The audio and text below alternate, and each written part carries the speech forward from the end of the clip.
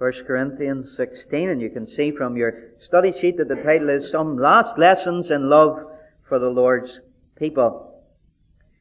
And the reading, the portion of consideration is verse 15 to verse 24, but we'll take up from verse 14 because, as we'll see, everything from 15 on is really linked to what Paul has just said in verse 14, where we ended last Monday, or the Monday before last.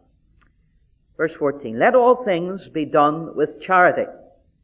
I beseech you, brethren, ye know the house of Stephanas, that it is the firstfruits of Achaia, and that they have addicted themselves to the ministry of the saints, that ye submit yourselves unto such, and to every one that helpeth with us and laboureth.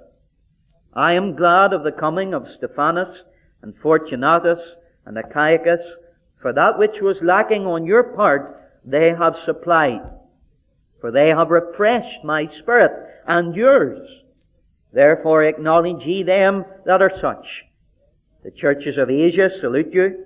Aquila and Priscilla salute you much in the Lord, with the church that is in their house.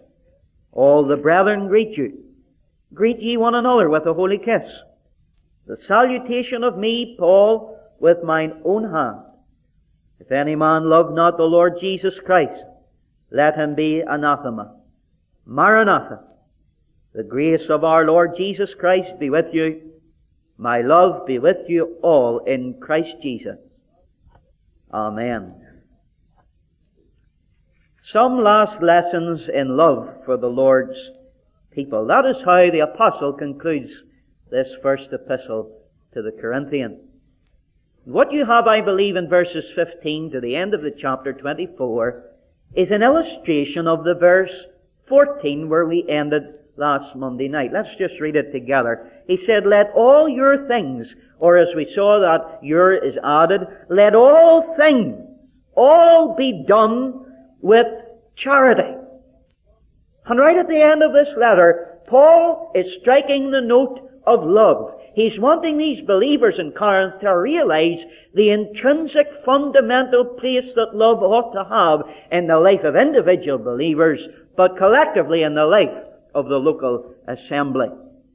So please don't make the mistake, as many do when they read the last salutations of the Apostle Paul at the end of his epistles, of just thinking that they're a bundle of expressions of common courtesy wherewith he is ending his letter. It's far greater than that, and there's far deeper truth for us to learn from. And what we must always remember, that these verses, though they may seem mundane at a very casual glance, they are Scripture. Holy Scripture. Just like the great genealogies of the Old Testament that sometimes we get bleary-eyed reading at times in our devotions, they are Scripture. And as I prayed in my prayer, as 2 Timothy 3:16 says, all Scripture is given by inspiration of God and is profitable for doctrine, for reproof, for correction, for instruction in righteousness, that the man of God may be fully fitted unto all good works, all godliness. And these verses, these closing verses, the 1 Corinthians, are Scripture. And therefore it's important to see what the Holy Spirit has to say to us from them. You will remember, as we've gone through 46 or 45 or there so weeks of this study, that we found out that these Corinthian Christians, they were clever. They prided themselves in their human wisdom. They were charismatic. Many of them came behind in no gift. They were very gifted in not only wisdom, but in spiritual gifts that the Holy Spirit gives to the church. But we also saw that they were carnal Christians. They were fleshly Christians. They were looking out for number one rather than each other. But one of the major features that we have seen lacking in these Corinthian, carnal, charismatic, clever Christians is charity with one another.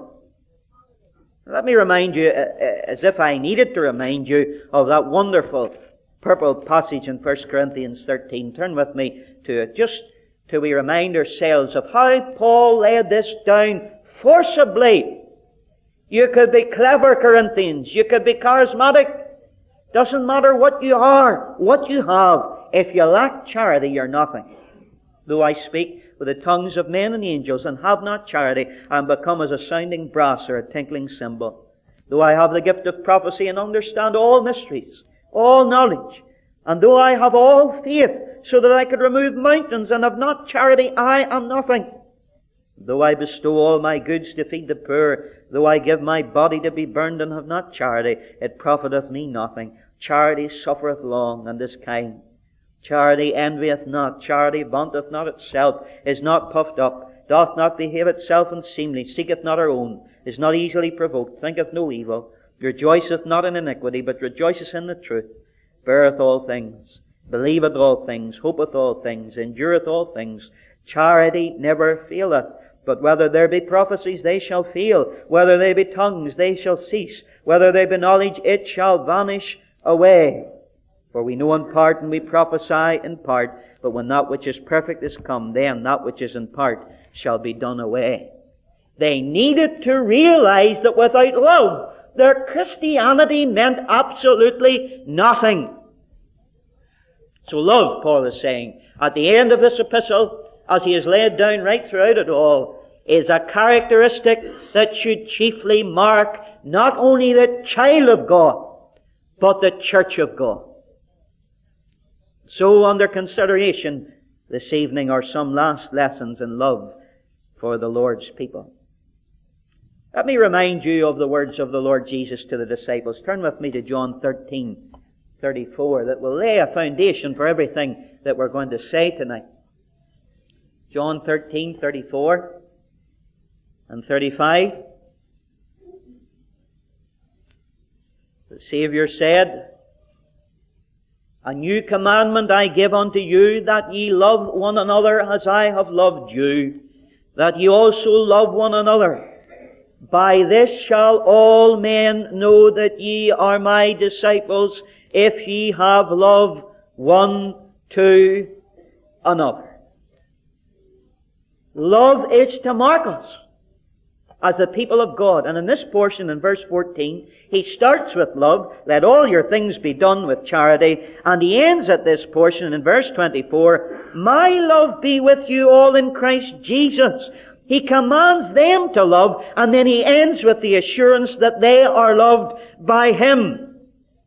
So we're going to see tonight that these final remarks of the Apostle Paul are not some bunch of loose ends without a coherent theme. What he is telling us, and more importantly, what the Holy Spirit of God is inspiring us to know through the Scriptures is that these sentiments expressed to us should mark all of God's people as symptomatic for their love to one another. So let's look at them. The first he gives us in verse 15. I beseech you, brethren, ye know the house of Stephanas, that is the first fruits of Achaia, and that they have addicted themselves, what a phrase, to the ministry of the saints. Here's the first mark of love among believers. Being addicted to serving the saints. And so by inference, the exhortation of the Apostle by the Spirit to us tonight in the 21st century is, be addicted to the service of the saints. Now if you look at verse 15, he talks about the house of Stephanas as being the firstfruits of Achaia. That means they were the first one to the Lord Jesus Christ in Achaia. Now if you look back to chapter 1 and verse 16, you remember when the Apostle Paul said, I came not to preach, not to baptize, but to preach the gospel. He said that he had baptized no one except the house of Stephanas. 1 and verse 16. I baptized also the household of Stephanas. Besides, I know not whether I baptized any other. The household of Stephanas were the first saved, the first baptized, and now we see at the end of chapter 16 that they're leading lights in this meeting in the church at Corinth. And let me just say, by way of passing, that verse, chapter 1, verse 16, does not prove infant baptism. A lot of pedo-Baptists who baptize children tell us that because the household of Stephanas was baptized, that there were wee babies. I don't know how they know that, but there were wee babies in the household, and they were baptized as well. Well, the question I asked them at the end of Corinthians, that they maybe haven't read to the end of, is, how are these people, these little babies, leading lights in the meeting, and how are they addicted to the service of the saints? It's an impossibility. But those who believed and were baptized eventually became leading laborers in the church at Corinth, important workers in the church. And here's the description that Paul gives to them. They were addicted to the ministry of the saints, to serving the saints. What a strong phrase. Addicted. And it says they addicted themselves. It wasn't something they caught like some kind of disease. They addicted themselves of their own volition, voluntarily in their own mind and heart.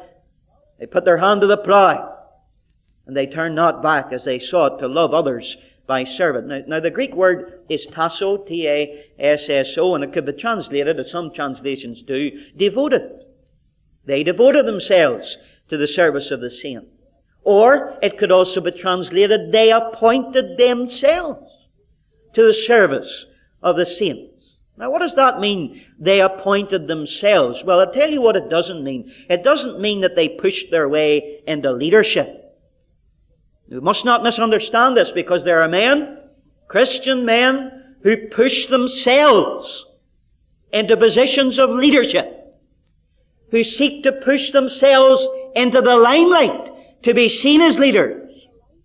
That is not what Paul's talking about when he says that they appointed themselves in this matter.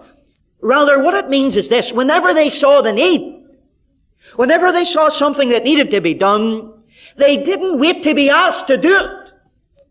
If they saw the need, and they had the means to meet the need, they got up and met it.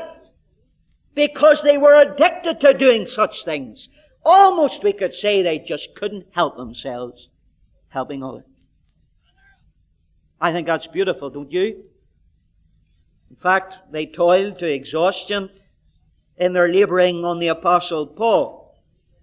And this is a whole family now we're talking about. In our age, sometimes you get one in a family who's really on fire for God. Maybe the husband, he's always out and the wife's never at the meetings, or vice versa. Maybe it's a young teenager in a family, and the family doesn't set a very good example. They're not at the breaking of bread, they're not at the Bible study or the prayer meeting, but yet they're a young person in the family, the son or daughter. They're there all the time, and they're soaking up and seeking God's face. But here we have an entire family unit following hard after God, and every one of them has addicted themselves to the ministry of the saints. Can you imagine if we had families like this? The work of God would take off, wouldn't it? If our families were so faithful to the work of God in the local church. And here's the thing that really impresses me about this addiction to the ministry of the saints. It was voluntary in nature. They didn't have to go to Bible college for so many years and then get ordained by some denomination or church body. They didn't have to get hand-picked to do it. They weren't appointed by men. They weren't just given a position or a recognition, but they devoted themselves completely because of the great need there was. And as a family, they rose up voluntarily and devoted themselves to the work of God. I tell you, this is what we need. I hope there's nobody in our meeting tonight sitting there waiting to be asked. You ought to see the need. Lord Jesus said the fields are white unto harvest, and the labourers are few. The Lord Jesus is asking you. Why do I need to ask you? My friends, I know that there's times that people want to do something, and it's important that leadership within a church need to facilitate folk. But there's an aspect here that we ought to already be motivated to do something for the Lord Jesus. And I'll tell you, there's not a lot of people knocking my door down asking, what can I do for you, David? Or what can I do for the church? Or what can I do for the name of the Lord Jesus Christ in this corner of God's kingdom? Oh, I could spend one whole night on this phrase because it's so tremendous. Addicted to serving the saints. Wherever the need was, this family was found, and they wouldn't see a need there and not meet it. Tremendous, isn't it? Now, a lot of translations don't translate it addicted to the saints, but I like that translation. And John MacArthur, the commentator and preacher, says, if we use it like it's used today in our own society, even for drug addiction, we can see many parallels. I quote him directly so as I don't make any mistakes. He says drug addiction has three primary characteristics. First, it involves a strong habit overpowering desire and a compulsion to take the drug. Second feature of drug addiction is it involves a growing tolerance of the drug. Your body gets used to it, so that in order to maintain the desired effect, the buzz, you need to take larger and larger doses. The third characteristic is dependence upon the drug. You must have the drug in order to function. Now, addiction is a negative illustration in a sense, and many would think it wasn't appropriate to talk about the service of the Lord's people as an addiction. But the fact of the matter is, the thought that Paul is bringing to us is, just as any addiction is a habit, the house of Stephanus had a good habit of ministering to the saints of God. In fact, it was like a drug. It was out of a powerful, all-consuming, driven compulsion to minister. They felt compelled to meet the needs of others. Their tolerance, as they kept addicting themselves to the ministry of the saints, their tolerance, just like a drug, got greater. So that they never became satisfied with what they could do for the Lord, but the more they did for the Lord, they wanted to do, and they were never ever content with their service for the Lord. Enough was never enough. And then we see that they were dependent, that third feature of even drug addiction. They couldn't do without it.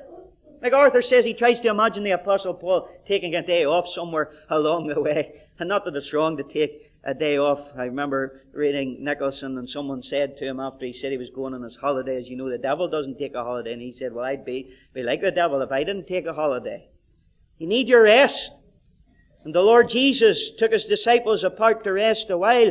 But the apostle was so addicted to the work of the Lord that when he stopped, I can imagine him having withdrawal symptoms, can't you?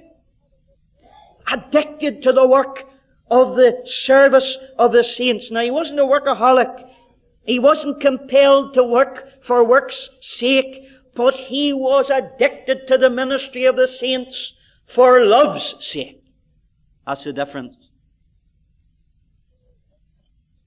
The Apostle John, who we probably could call the Apostle of Love, because love's right throughout his Gospels and his 3 epistles, he says, hereby perceive we the love of God, because he laid down his life for us, and we ought to lay down our lives for the brethren. And many of us lay down our lives for each other. I mean, really put ourselves out. Oh, we may have done it once or twice, but how many of us are addicted? Addicted? That this is a habit of life? What an exhortation. Be addicted to serving the saints, and then that will be a characteristic that will mark you as the people of God on earth. Let's see the second characteristic in verse 16. He says, that ye submit yourselves unto such, and to every one that helpeth with us and laboureth. Now, who's he talking about? Well, obviously it's the house of Stephanus in verse 15. You must submit yourselves unto such, not them specifically, but anybody that's involved in the type of work that they're involved in, that's helping us with the gospel and labours with us. Be submitted to those servants of God. As we've gone through this book, we've seen the importance of being submitted as a people of God and as members of a local assembly to the leaders in the assembly, the oversight, the elders, the bishops, the presbyters, as the Bible calls them. But what Paul's talking about here is not just those people who have a sort of position of authority in the assembly. He's talking here now about everybody who faithfully does a work for the Lord. All godly people ought to be respected for what they do for Christ. But more than that, not only ought they not be taken for granted and respected, they must be submitted to in the work that they do for the Lord. Now, one primary and fundamental application that we should take from this exhortation, be submitted to the servants of the Lord, is what comes from a pulpit, whatever pulpit you listen to. If the Word of God is preached from it, you ought to submit to that authority. And when the servant of God preaches the Word of God, you ought to bow to the Spirit of God. tell you, sometimes I preach the Scriptures and there's a murmur, and just to warn you, most things that are said normally come back to me. So don't say anything, because somebody always runs and comes and tells you. I don't always tell you, but I usually hear about it. But the fact of the matter is, if I'm preaching, and I'm preaching from the Word of God, as soon as I divert from it, you come and tell me. But if I'm preaching, and the two-edged double sword of the Spirit starts to pierce into the depths of your being, and you go, ouch! You feel the pain of it. Don't shoot the messenger. I'm just delivering God's Word. But if God's Word speaks to your conscience and your heart, you must bow to it. Do you? Do you bow to God's Word? But you know, there's more than that. And I think, we talked about surrender not so long ago in one of our studies, but I think surrender and submission specifically here is a vital aspect to the Spirit-filled life. If you want to be filled with the Holy Ghost of God, one, you've got to learn to submit to the Word of God. Not argue with Him. Submit.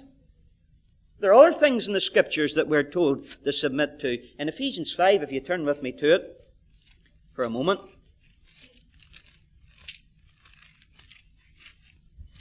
Ephesians 5. Verse 21, not only are the servants of the Lord to be submitted to, but Paul says, submitting yourselves one to another in the fear of God. We as Christians are to submit ourselves to each other. That means when somebody gets one over you and you don't like it, you don't always fight your corner. You give in and concede at times for the good of the other brother and the good of the peace of the meeting. That's something that we don't see too much today, but I'll tell you, it's a mark of a Spirit-filled man where he does not defend himself. One thing defending a biblical principle, but when we start to defend ourselves, that's a different matter. And we read on, and we find in verse 22, wives, submit yourselves unto your own husbands as unto the Lord. And the Bible tells us that wives are to submit to their husband in the Lord. Not when he's asking you to do something that's not scriptural or holy, but in the Lord. Verse 1 of chapter 6, children, obey your parents in the Lord, for this is right. And that's not just wee children running around your feet. I think that's children right up to adulthood. Should obey their parents and respect their parents in the sense of the commandment tells us to honor thy father and thy mother. Are we honoring our parents? And then in verse 5, servants, be obedient to them that are your masters. Employees are to submit to their employers, and employers are not to provoke their employees to wrath, or parents their children. But nevertheless, there's a submission here. There's an order of God. And if we were to go to Romans 13, we would find that the Christian citizen is to submit to the law of the land and the government and the ordinances thereof. We find in 1 Peter 5 that the younger men are to submit themselves to the older men. I remember first going into the work of the Lord, and Vinnie Commons, who preached here not so long ago, who is a man of God, I believe. Vinnie said to me, David, as you go into Bible college, remember this, always climb down the ladder, not up it. Something in that, isn't there? The Lord Jesus said, and whosoever will be chief among you to his disciples, let him be your servant, even as the Son of Man came, not to be ministered unto, but to minister and to give his life a ransom for men. The Apostle said in chapter 11, verse 1, look at it. Be ye followers of me, even as I also am of Christ. Be submitted to the servants of God. Now here's one way you can be submitted to a man of God. Put yourself under his example or her example. Follow their example as far as they follow Christ. We're not talking about clones walking about, talking the same way, dressing the same way, carrying the same size of Bible and all the rest that many people do. We're talking about in the life of godliness. Get a figure that you can look up to, and I'll tell you, as a young man, as a Christian, there are very few people to look up to today. But if you get one, You put your eye on them. And you follow them as far as they follow Christ's example. Thirdly, the mark of love and the lesson of love that they needed to learn as the Lord's people was to be supportive to saints in need. Verse 17, I am glad of the coming of Stephanas and Fortunatus and Achaicus, for that which was lacking on your part they have supplied. For they have refreshed my spirit and yours. Therefore acknowledge ye them that are such. Be supportive to the saints in need. You see that word, coming? I'm just looking for it. I am glad of the coming of Stephanas and Fortunatus. That word coming is the word in Greek, yarousia. Yarousia. That may mean nothing to you, but it just means the arrival. I am glad at the arrival, but it's a stronger meaning. It means the arrival and the subsequent presence of you after you've arrived.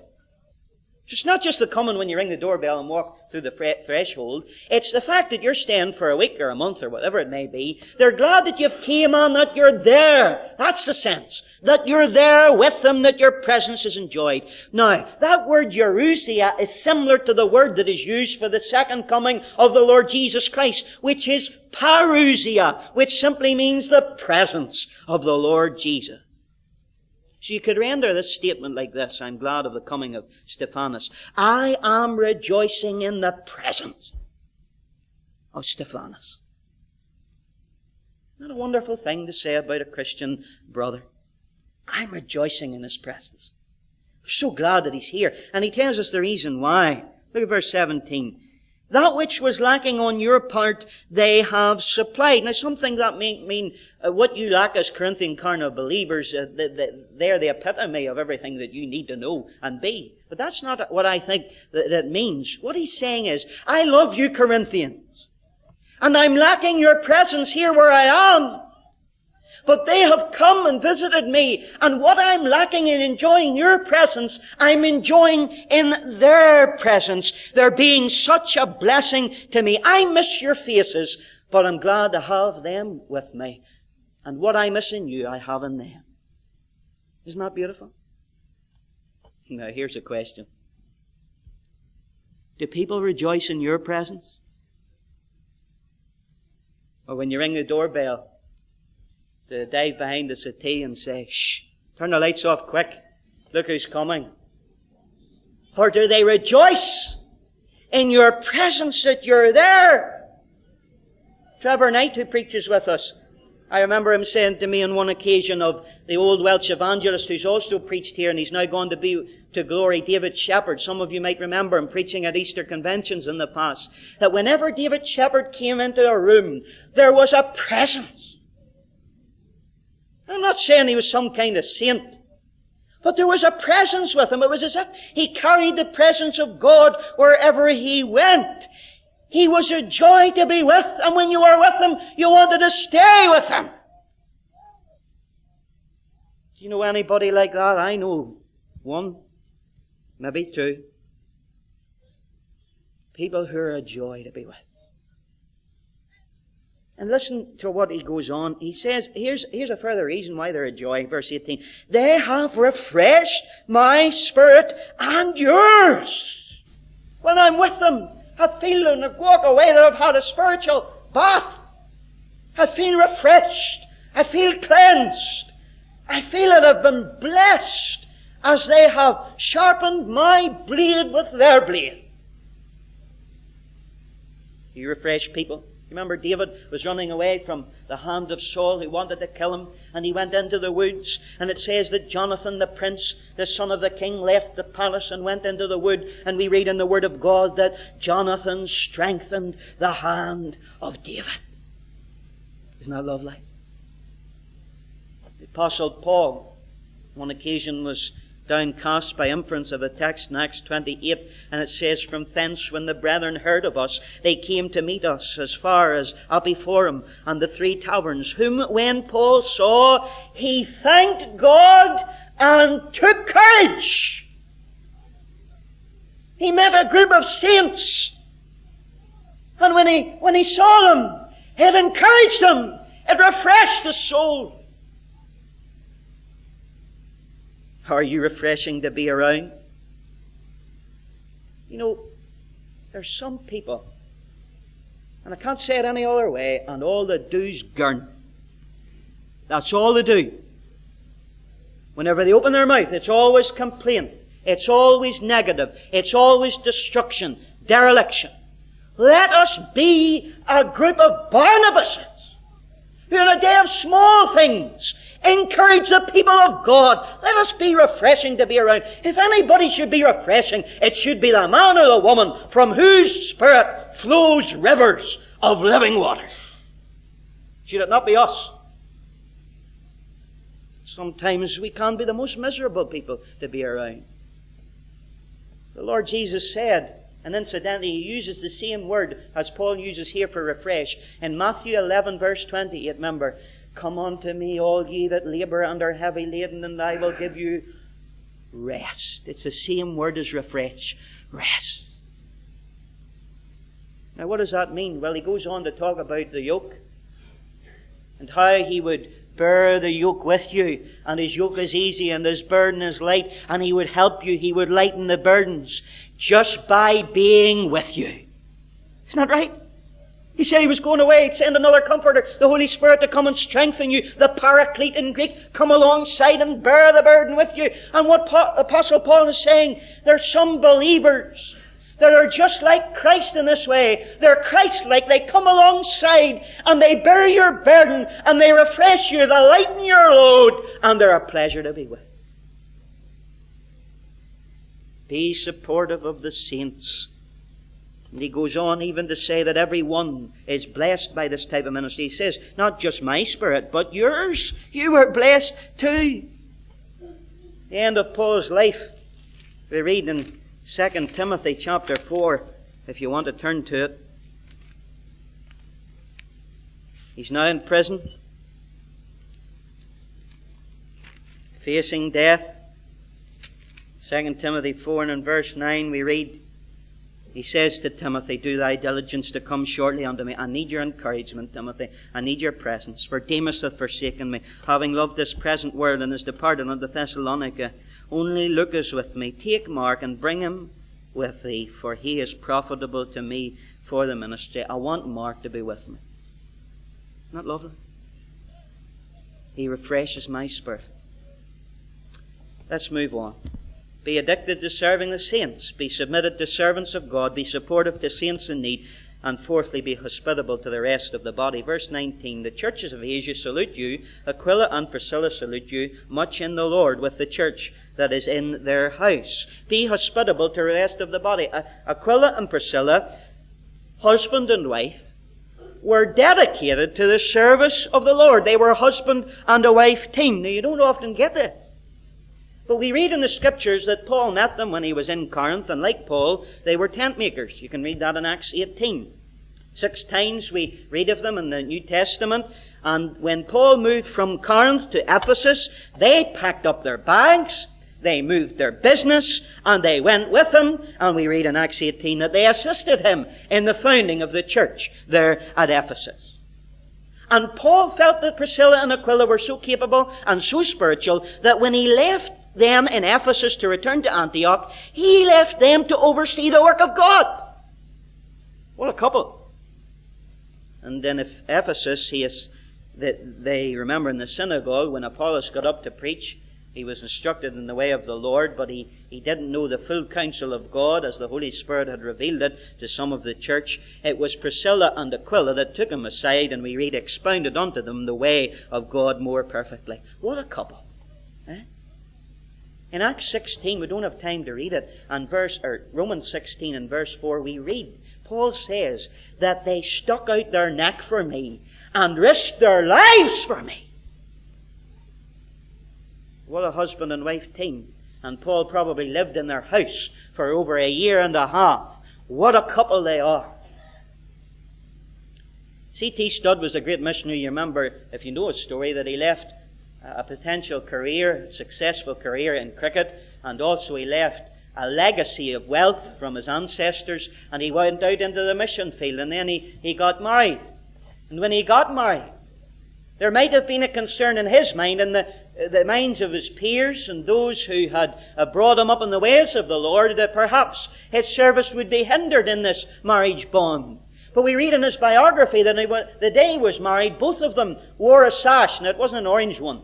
But it wrote on it, this sash, united in Christ. How many services for the Lord are divided 50% when they get married? Do you drag your partner down? Or do you drag them up? Do you encourage them in the things of the Lord, or do you keep them back? Isn't this a marvelous refreshment even in itself, to see a couple that were so hospitable, that we read that they didn't even stay in Ephesus, but they moved when Paul moved to Rome, and then when Paul was in prison, they went back to Ephesus and they helped Timothy as they helped Paul. They weren't following a personality. They were following the Lord.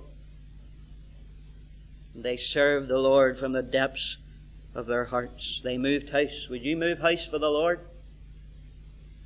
They moved their business. Would you move your business for the Lord? They followed God's servant, and we read here that they even had the church, the assembly in Ephesus, which incidentally probably was one of several assemblies in Ephesus. They had it in their home. Couldn't have been a building, by the way. The church is not a building. You do know that. It would be hard to get the building into their house, wouldn't it? It was the people, the church of the living God, the lively stones. And here's a question that we must ask. Do you view your house as an instrument for God's work and for God's service? Or is it maybe even an idol in itself? What a lesson to be hospitable to the rest of the body. And if any of you want me round for dinner, well, I'd be glad to accept the invitation. 4, 5. Be affectionate in dealing with each other. Verse 20. Here's a mark of New Testament Christians that we need to pay attention to tonight. All the brethren greet you, and there you have it again. There's a group of brethren in Ephesus meeting in Priscilla and Aquila's house, but here he says in verse 20, all the brethren greet you. There wasn't the church of Ephesus the way there's the church of Ireland. There were various assemblies like this in Ephesus, but he's saying collectively, all the brethren greet you.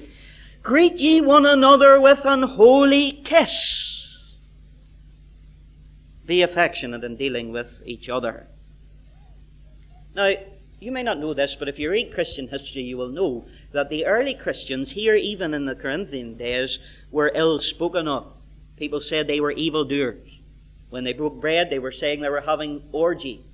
When they were breaking bread and drinking the wine that symbolized the blood of Christ, they said that they were in some way cannibals, eating flesh and drinking blood. And there were all these false rumors going around about the Church of Jesus Christ in early days, that what Paul is saying here is, make sure you don't put any weight to those accusations, and when believers are dealing with one another in public and private, make sure you do it with affection one toward another. And so he says, greet one another. And you greet one another.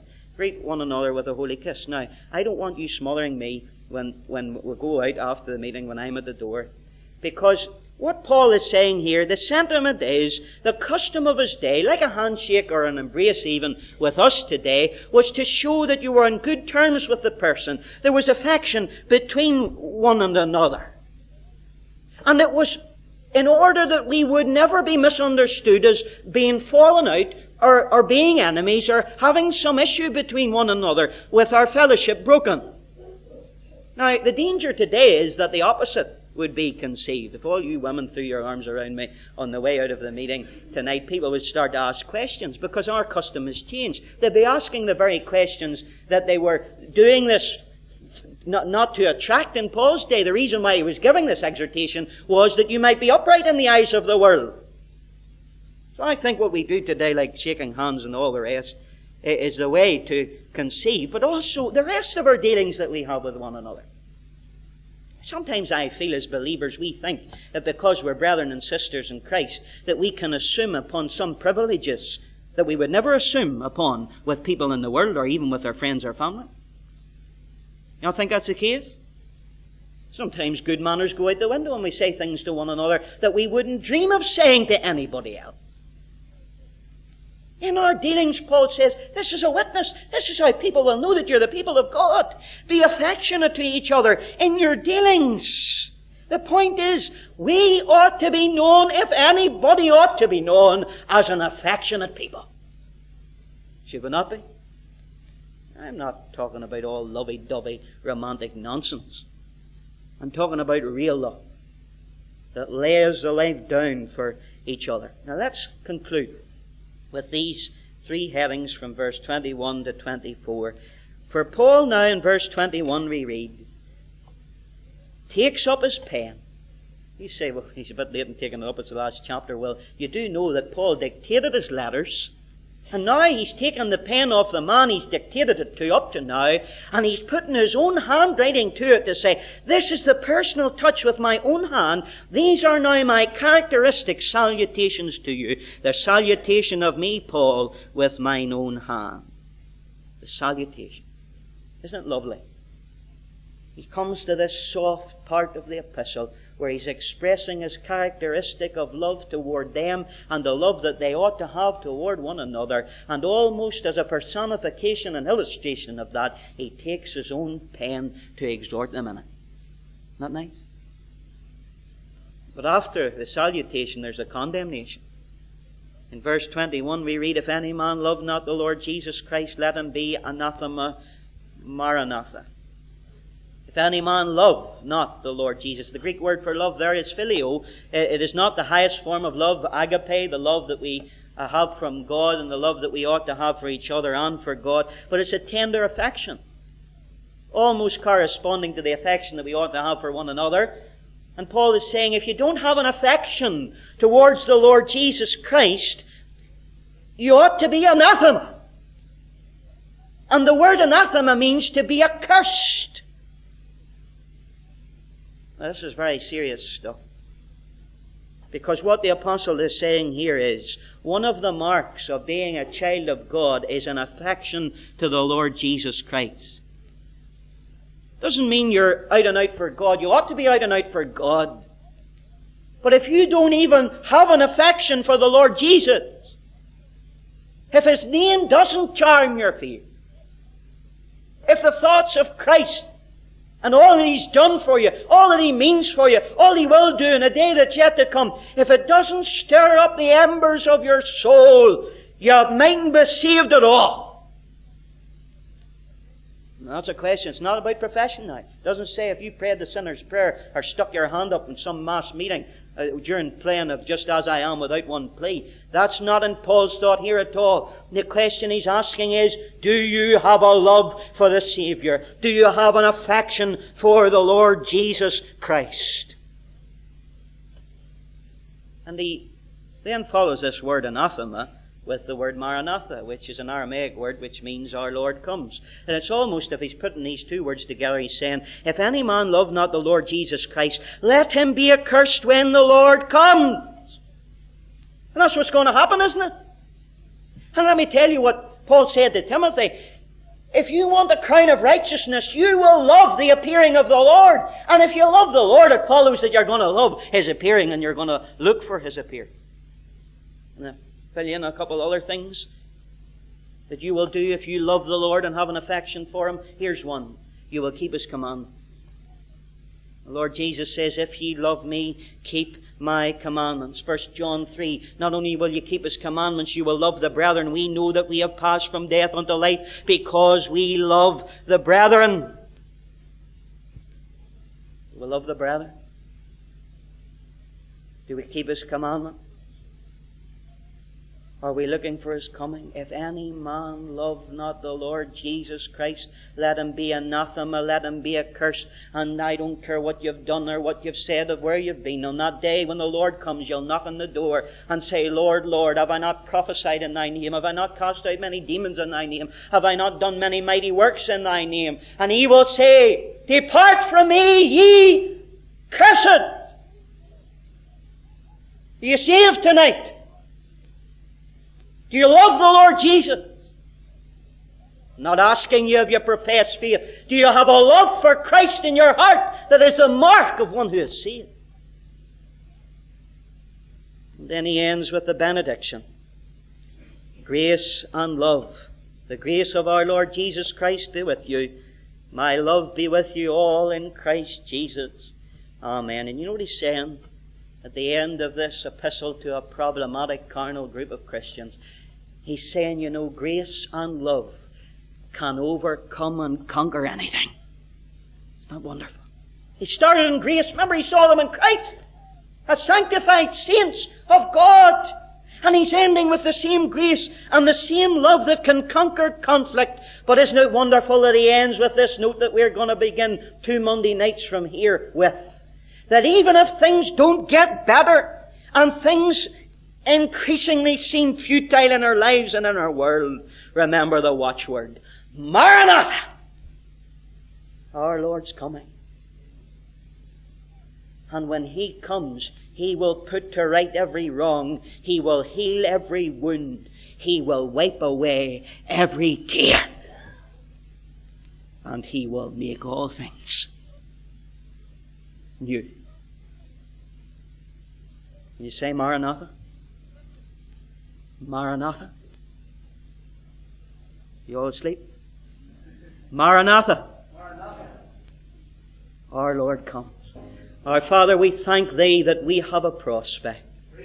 And the church, even like Corinth, with all their problems and all their carnality, the apostle could still direct them to a hope that was theirs, even in all their problems. And Lord, we thank Thee that though we're not what we ought to be, one day we will be like Jesus. We will see Him as He is. And we will be like Him. Lord, it's just amazing. And we want to thank Thee for that amazing grace and that marvelous, boundless love that You showed to us in the person of Thy Son. And we pray that we, as we leave these salutations of Paul tonight, these last lessons in love to the Lord's people, that we will be a people marked by grace and love also. And that people will look at us and say, behold, how they love one another. Amen. Amen.